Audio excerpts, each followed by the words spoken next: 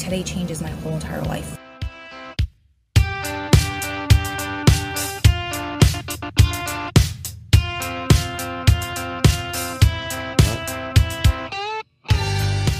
Welcome to Gritability, a podcast about perseverance, overcoming seemingly insurmountable odds. There we go. I can't do it. Do it and the life of your dreams. There we go. There we go. I am in the studio by myself today because we have Adam zooming in from Philadelphia. This is the best episode I think we're going to do so far. He is, today's the day that he gets off of paper officially. So we are celebrating 3 years of his freedom anniversary. And go ahead, I'll pass it over to you to take it over. Go ahead. Yes. Welcome to Gritability, a podcast about the power of perseverance, overcoming seemingly insurmountable odds to attain the life of your dreams. And we are really living that dream right now. Man, it's unfortunate that you're in Las Vegas and I'm here. Would have loved to share this experience with you, but I know that you're holding it down there in the studio. And I am here on the corner of 9th and Market, directly across the street from the United States Federal Courthouse, the place where I was sentenced to 213 years in federal prison, never to be released. No chance of parole, yet here I am outside the courthouse, walking the streets of Philly. Man, it's crazy to be back here in the city almost 24 years later. The city is so different. I'm standing outside of what's now the Fashion District Mall, used to be the Galleria. I mean, I hardly recognize anything. So today's been a crazy day. We filmed a bunch down here to memorialize this day, which marks 3 years that I've been home now. It also marks the end of my supervision, which is now officially over, which means we can travel. I don't have to tell anybody where I'm going, what I'm doing. Wow. First time in my adult life that I will be considered free. Although not all my rights are fully restored, I am free. I don't have to answer to anybody. I don't have anything hanging over my head. Man, it's an incredible feeling. So, really fortunate to be here. I guess maybe a little background on why I'm in Philly. I'm here representing my organization, Social Purpose Corrections, where I serve as the Director of Innovation and Social Impact. Our mission is to transform the culture inside of prisons all across this country. And I am currently attending the Correctional Leaders Association Conference, as well as the American Corrections Association Conference. 2 different events, both right here at the Philadelphia Convention Center and at the Marriott. It's all of the top people in corrections from all across the country. And my goal is to connect with the commissioners and secretary of corrections, those people who are in charge of corrections for each state, and talk to them about how we can support their efforts to improve the current situation inside of their prisons, and also to provide some additional resources, specifically healthcare, to every individual who's transitioning out of their system, so that when they're released, they have access to mental health, substance misuse treatment, and all of the other things that come along with good healthcare, being able to see a doctor and get regular checkups, prescription medications, all of those things that I think a lot of people take for granted. And those people who come from, underserved communities generally don't have access to. And it's just another one of those barriers to success outside of prison. So we're helping to remove those barriers. That's what I'm doing here. I'm here building relationships. I have met with a number of directors today. Absolutely phenomenal experience. And yes, I shared with them that I was arrested just a few blocks from here, that I was sentenced right here, and that I started my time in the federal detention center just a few blocks down from here, which I think we're going to go ahead, and as we're talking, we're going to take a walk because we're on the corner of 9th and Market. It's only 2 blocks down. And, little known fact, under the streets here, there's a tunnel that leads to the federal courthouse from the federal detention center so that they never have to bring you out above ground. They transport you from the detention center down into the basement, handcuffed, shackled.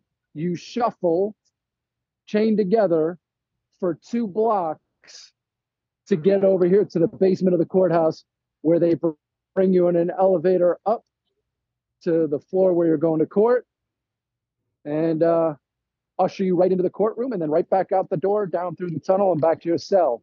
Wow. It's a very efficient process. I don't know how humane you would say that is, but that's the way that it operates. A lot of things that I haven't really thought about for many years. Again, that was almost 24 years ago. And a lot of things that,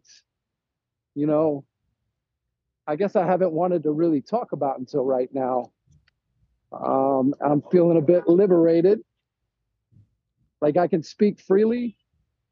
I can, talk more about, I don't know, other things that I was a bit reluctant to talk about while I was still on supervision. And while, there were people who basically made threats to us about that supervision, about me having that hanging over my head, they no longer have that. So, Yeah, thank God. Thank God. Because how are you feeling now that I'm off supervision? That's the real question. I feel a weird sense of relief because, like you were saying, there were a couple of people, literally 2 specifically that I can think of, that I think probably are very disappointed today that they didn't get you violated. And I think both, one specifically we know made an attempt, which is really scary because while you were on paper, and I only admitted this to you for the first time last week, for the first time in 3 years, which was heartbreaking. But it's the reality of our situation and a lot of people's situations that are watching this right now, is that I had a backup plan in my mind for if you were violated. Now, I was wrong, but what I thought was if you got violated, you were violated on the life sentence. So I thought you were going back for the rest of your life, that's huge, hanging over your head, right? And then knowing that you're living life right, but you never know when somebody's on paper. And I've seen throughout the years, people get violated for stupid things. And thank God when the first person, when those issues happened, and I wasn't sleeping at night, you called your PO and she's like, we don't violate people on hearsay, right? But you can violate people for things that maybe, are bogus, but not hearsay. And then you get arrested and you have to still sit there while you're waiting for them to fight. That's not fun, right? So for all of these years, up until literally today, and I didn't even think about it until I was telling my friend, one of my best friends, the story today, but I had a plan. Like if you were arrested, then you would be going back to McKean, which is in Pennsylvania. We're in Las Vegas. I'm here with our 2-year-old. I would have had to call in my head, I would call my best friend who lives in New Jersey and been like, all right, you got to come out here. We got to get a U-Haul. We got to get all of our stuff packed up. We got to send that back in a U-Haul pod to New Jersey. And then we have to take the 2-year-old and drive across the country, no matter how long that takes, so that I can go and live back there and figure out, what I'm going to do with our 2-year-old and visits. And God, I get chills just thinking about it. So yes, that's a big relief. I feel a huge weight is lifted. Oh, well, and when you told me that, God, I felt so guilty, right? To know that you felt like that was hanging over us. And honestly, that wasn't the case. That's not how my term of supervision works. my life sentence was thrown out. And I wish I knew So that. I wish I knew that sooner, but at the same time, I don't want you to feel guilty because at the end of the day, you were living right. If you were still doing criminal activity and there was a potential that you could have gotten yourself violated, then you should have felt guilty, but you weren't. You didn't do anything wrong. yeah, So where are yeah. you? I'm coming up on, oh, hey, look at this. I thought you saw somebody you knew again, No, I but he just did. stumbled. Yeah, I've run into a number of people, as crazy as that One that you were sounds. locked up with, that you just so Yeah, happened to run into him in an elevator. How crazy. escalator, on the escalator, Oh, the escalator. coming down. I'm, you know, suited up, coming down the escalator. I turn the corner, and there's another set of escalators. And I look at him, and we lock eyes. And there's like an acknowledgement. He stops, he does a double take. He goes, Adam, oh my God, Now, did he know you were Adam. released? No, Oh, wow. he did not know. He was like, I always knew you were going to get out. Oh, Man, gave me a big hug. Yep. So that was pretty incredible. Um, oh, here we are. Yeah. Oh, we got security out front now. Let me get across the street. for people We're going to like do you. it from this side of the street. So, funny thing is, obviously, I don't fit the stereotype. So, I can get away with a little bit more, right? So, this building behind me, you see it up there? Mm-hmm. Now, if you look very closely at the building, you'll see the bottom floor is one type of concrete, and then it changes, Yep. right? Yep. And there's windows stacked on top of each other.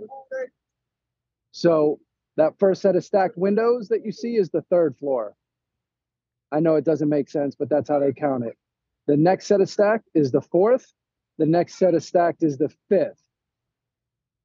That fifth floor, the corner window here, right here on the corner, that was the mop closet, right? That's where we worked out, hung on a bar that was made for, you know, the fire system. They were not happy about that. Come in there all the time, like, get off that bar. But you know, we were in that little mop closet, literally with the mops, stinking. You know, that was our place to come and work out and get some stress relief. You know, right here, I used to look across the street at the African American Museum of History. That was right across the street, and there was a club right down the other street that used to be, you know, Friday nights, Saturday nights, place would be jumping. And you're locked up watching And this? well, you couldn't see it. We could see people walk by like this on the street. Like, I don't know, can you see all the people on the street? Yeah. There's a good deal of foot traffic right now, and it looks like there's something happening over in the park. Fairmount Park is right down here. So there's a lot of foot traffic tonight. And here I was up there, fifth floor, looking out the window. I'd see people I know walk by. I'd take off my boot and I'm beating on that window. See that window? It's like barely, you can barely get your two eyes into that window. I'm beating on the window, like trying to get people's attention. And every once in a while, they'd hear something, they'd look up and they'd be like, what the hell? And they'd look at the front of the building and they took it off. They used to say, you know, Federal Detention Center, there's no markings on this building anymore. But yeah, earlier when we were down here, when we were filming, you know, I was stopping people to ask them, like, hey, you know what this place is? You know that there's over 1,000 people locked in those cells right now? Wow. And very few people knew. I mean, even local people. Like all these people walking the street right now, they don't, oblivious to it. And unfortunately, the one woman, I think part of it was her nerves. When I told her, like, she thought it was funny. I'm like, it's not funny. You've got people locked in there, caged like animals. And that's, that was me. That was me. And I didn't know if I was ever, going to be able to walk these streets again, if I was ever going to see the outside of a prison cell. I vividly recall the day that I was sentenced, looking out my window, looking down this street. I could see straight down. And man, all these years later, here I am, free man today. It's pretty surreal. But, it's also bittersweet because, damn, I feel for all those guys that are still in there, men and women. There's women up there on 6th or 7th floor. They're watching you like, who's this guy that keeps coming by with cameras? Yeah, there's probably, there's a million cameras outside of this building, and there's 10 times as many on the inside. That was the worst experience of my life. The most stressful. It felt like everybody was out to get me, to get us. And I found out that was actually true. They were. I've talked about the stories with all of the guys that on my housing unit who, were ready to come to court and try and testify against us. It's a prison. Yeah. Did you know that? Yeah, I noticed. I knew it was down here somewhere. That's it. You live in the area? Yeah, thankfully not. Okay. Okay. Yeah. Why? You live around here? No, I was actually in that building. Oh, you were? Okay. I was. As an officer or person? What would you guess? That's an interesting question. I don't know. Would you mind? An officer. I look like an officer. Well, 24 years later, I look very different than I did when I went in there. Oh, really? This is actually a podcast that you're on. It's called Gritability. It's my wife and I. She was with me for 11 years of a 20-year sentence that I served. We're leading an amazing life right now and advocating for other people to get a second chance as well. What do you think about second chances? I'm all in favor. That's good to hear. I think we all, right? Okay. So good luck, buddy. Thank you. This guy's like, why me? Well, there you go. There you go, man. A little brotherly love. For the most part, we've had good response. That individual definitely works here because he was out here earlier. Probably keeping an eye on things. See, there's so many things you said, and I'm like, thank God he's not on paper. Right? Hey, no, honestly, earlier with the cameras, I got a little nervous. I was like, I don't want to push it. You know what I mean? Like, it's time to walk away. I think we've seen enough. What I'm going to do is I'm going to walk down just a little bit here. But this is 7th and Arch. That's the cell that I was in for about a year, in pre-trial. And miserable experience. When you walk down here, you get a little bit further, you should be able to hear. I don't know if it's too late. I don't know what time they close it. See if we can hear. But when you come to this alleyway here, the back of the building, you can see the rec decks that I was talking about. Can you see up there? Yep. See those cages to the right? It's metal cages, 2 stories. There's solid on the bottom, mesh on the top. So you can't actually see outside. Well, you can see out and up a little bit, right? As you can see, there's not a lot of visibility. It's just enough to get a little bit of air. You can hear that there's life out here. But you are very much in a cage, and it's all by design. It's meant to isolate you. Um,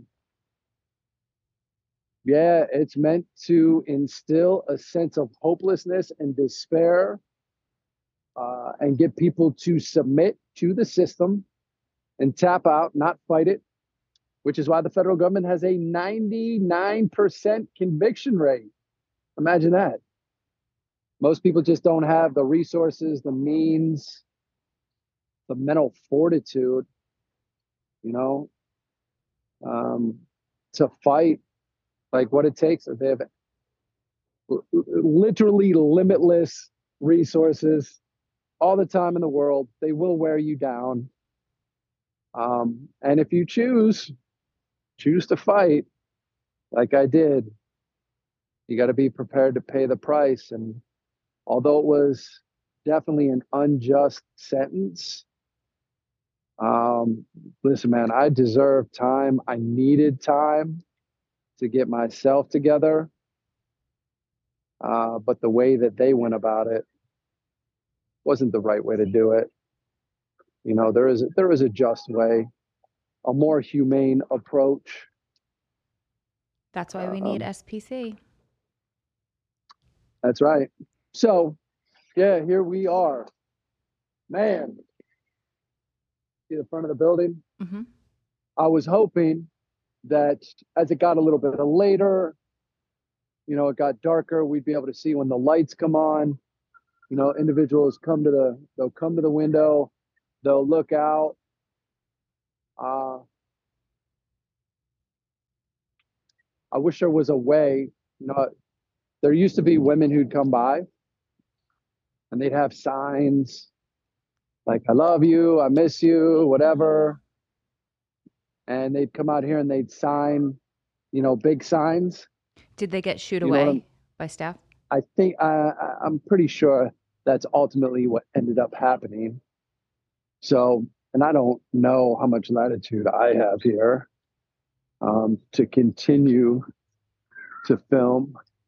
And I'm looking at the windows now, and I'm thinking that what they probably did was there's like film that you can put over them to block them out.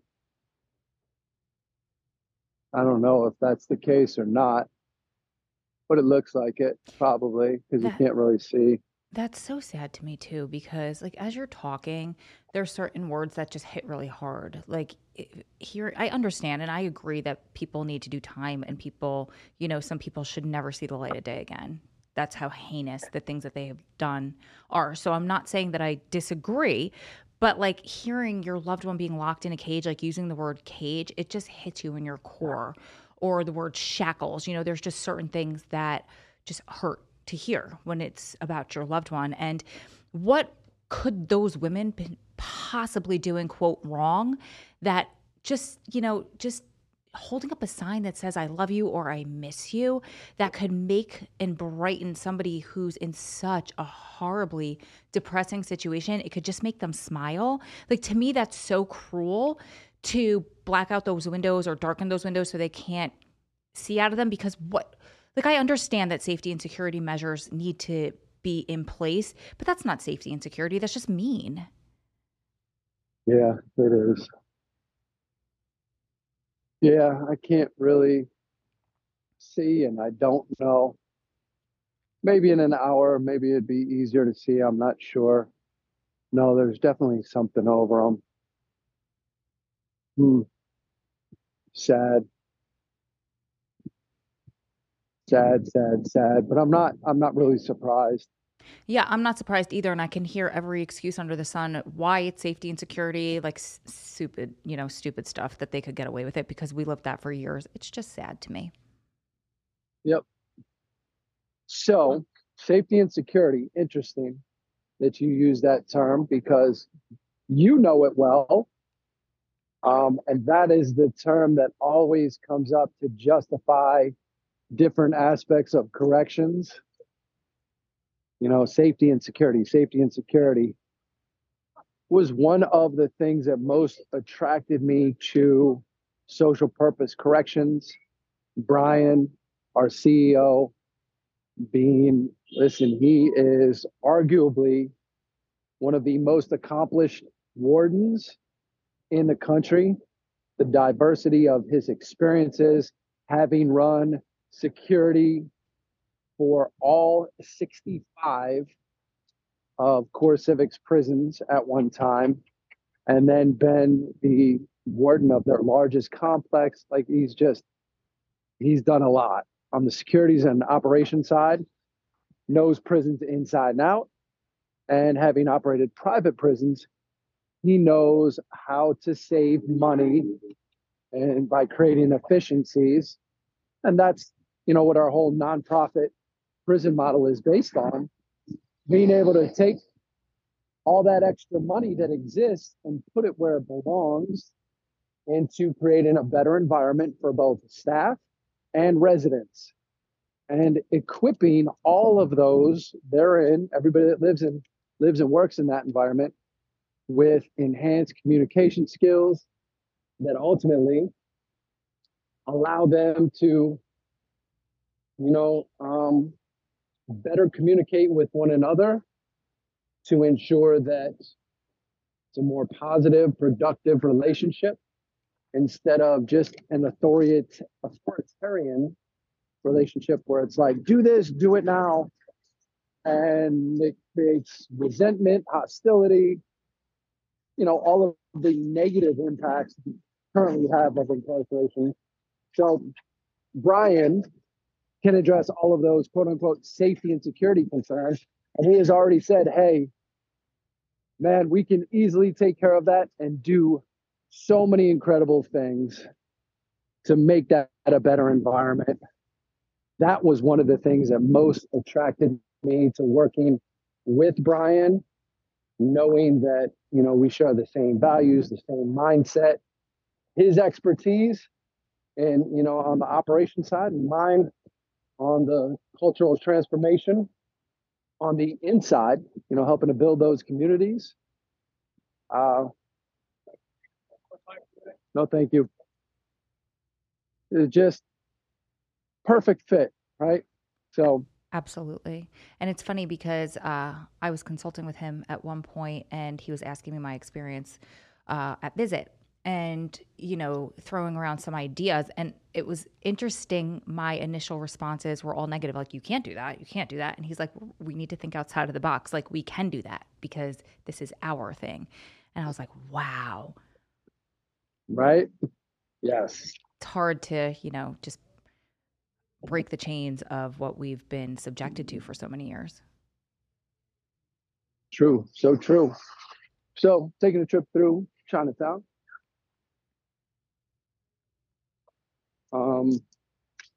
Are you going to where the place where you robbed?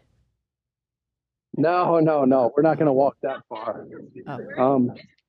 And that would be rather anticlimactic because, as you already know, that place no longer exists. It's literally a hole in the ground at this point. And I guess I feel pretty good about that. Absolutely. What a great metaphor for, finding that today. And the reason I wore green today is because I was going to wear blue because it signifies freedom, but I wore green because it signifies like a rebirth, renewal, like spring, how it's just like a fresh start.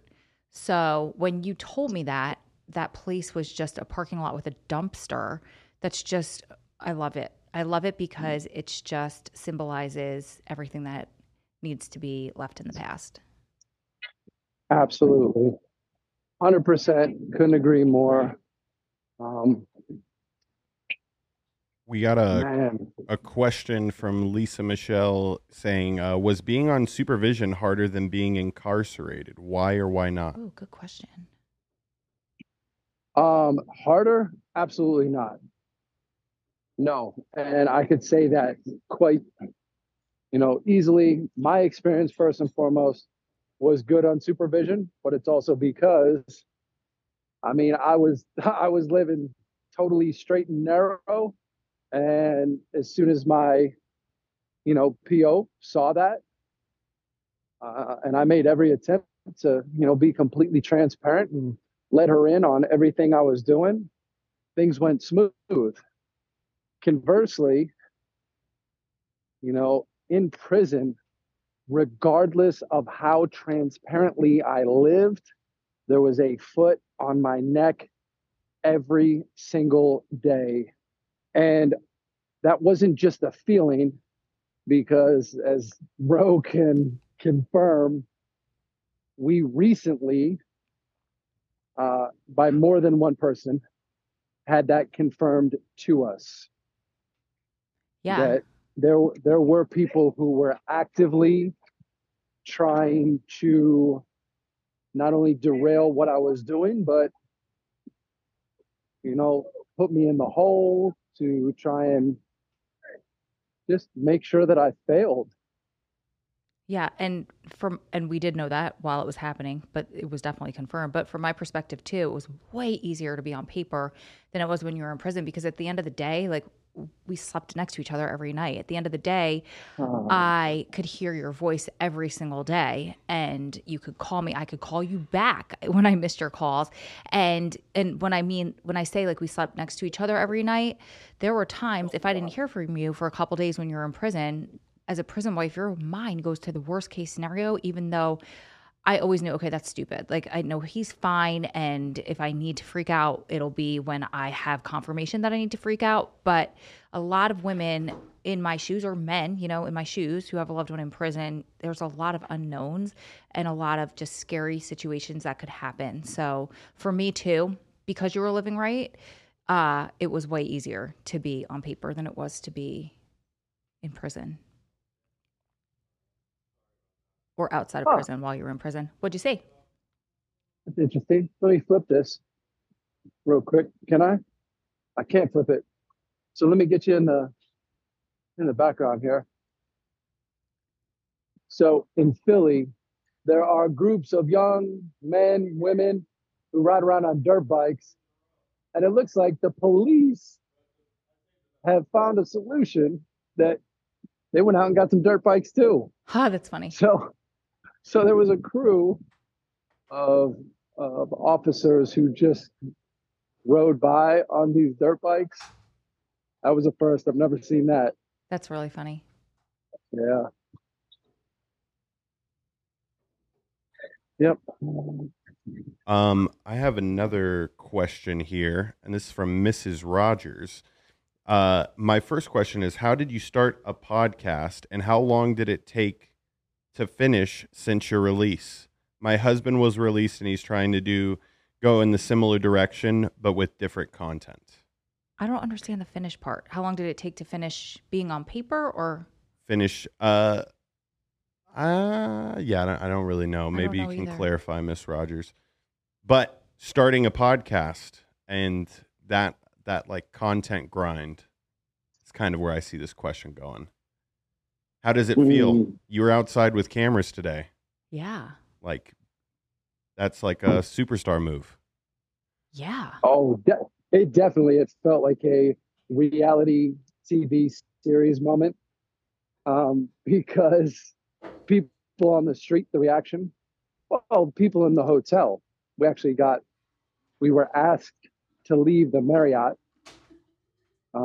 because we did not have permission to film. And I'll tell you, the reason for that was because the event that I'm attending, CLA, one of the two, these are basically politically appointed officials who serve the governors of each state.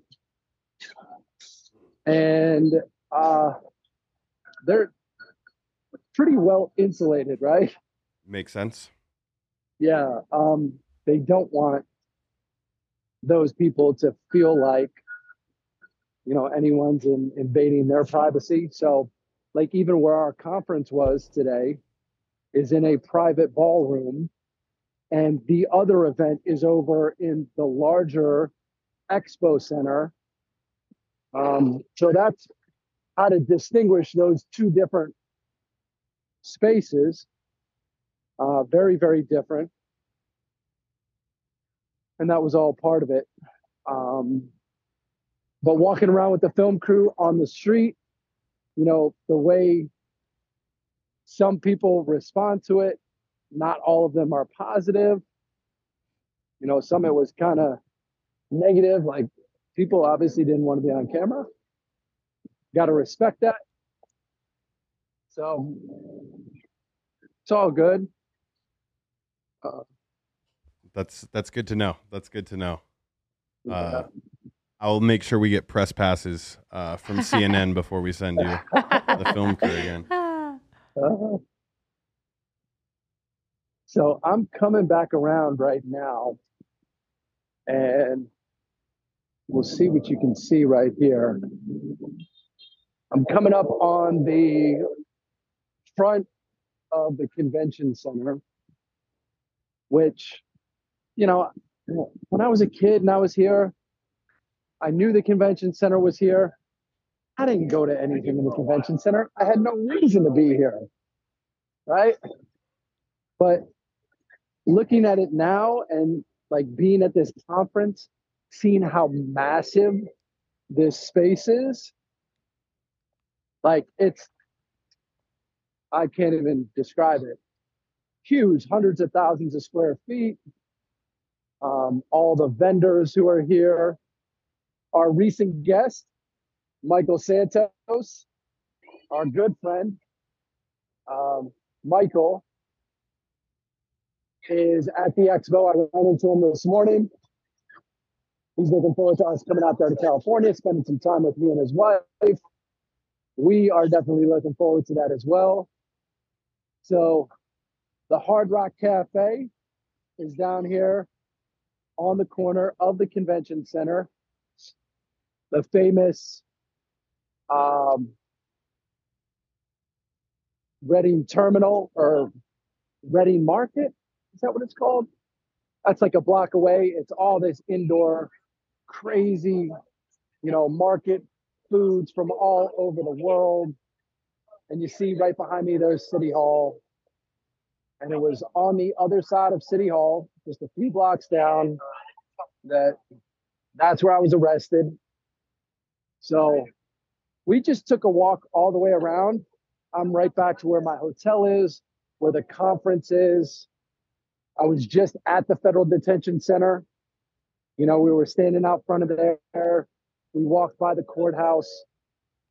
This is where the majority of my case, many of my crimes are within a few blocks from here. Like it all took place right here. And here I am, back in Philly, all these years later, officially a free man today.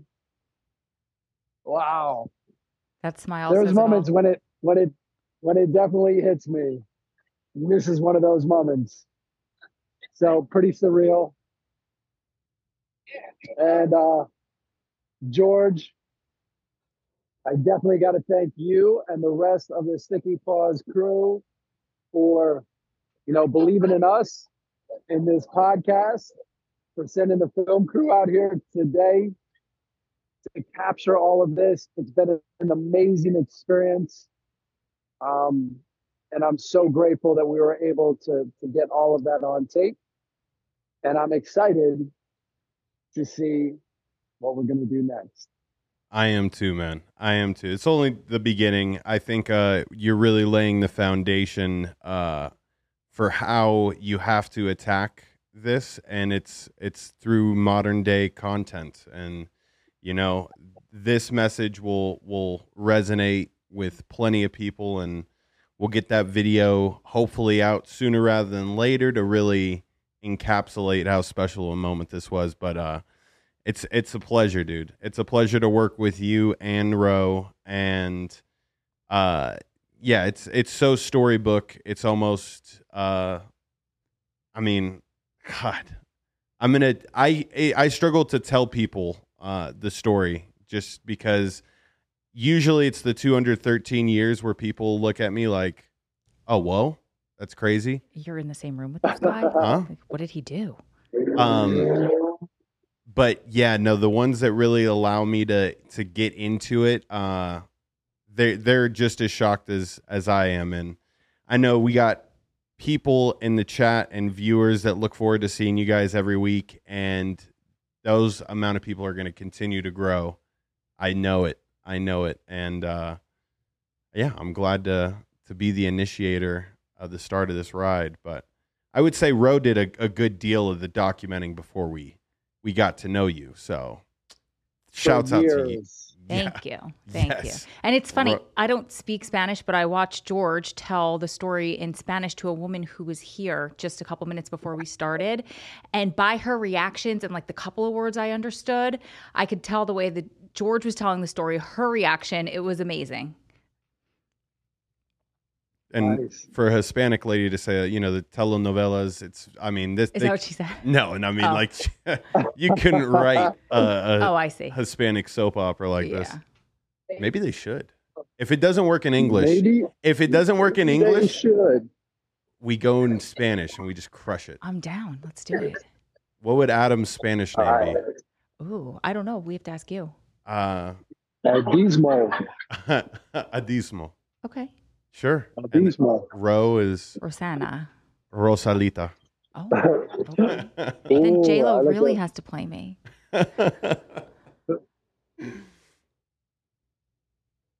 Any more questions before we get going? No.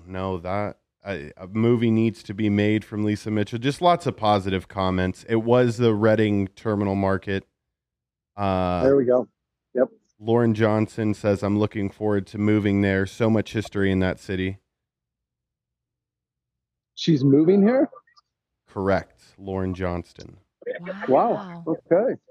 And a couple years too late, but that's okay. Here's something that I saw, and I just not sure if you know. Steph Okeson said, my best friend has been at the Federal Detention Center in Philly since the end of 2018. The women aren't allowed outside at all. I couldn't imagine. That's terrible. I mean, that's heartbreaking. From a human biology perspective, that's so unhealthy. That's so heartbreaking. Poor thing. Yeah. From like a mental health perspective for her, just keep sending her. I mean, not that I need to tell you this, but just keep sending her so much positivity, so much love, the emails if you can, the letters, whatever you can, because that has to be really excruciating. That's all I got. Okay. Go ahead, Adam. That's all you got? Well, George, that's a lot. It's been a long day. It's been an incredible day. What a way to cap it off, to celebrate, to end it right here on Gritability. I love it. The power of perseverance. That's really what it's all about. This is where it started. Today it comes full circle, and it's another chapter. It's over. Yay. That's right. So excited to see what is next. Thank you all for being along on this ride with us. We love you. We appreciate you. Another great episode of Gritability, overcoming seemingly insurmountable odds to attain this life of our dreams. We love you guys. We'll see you back here on the next episode.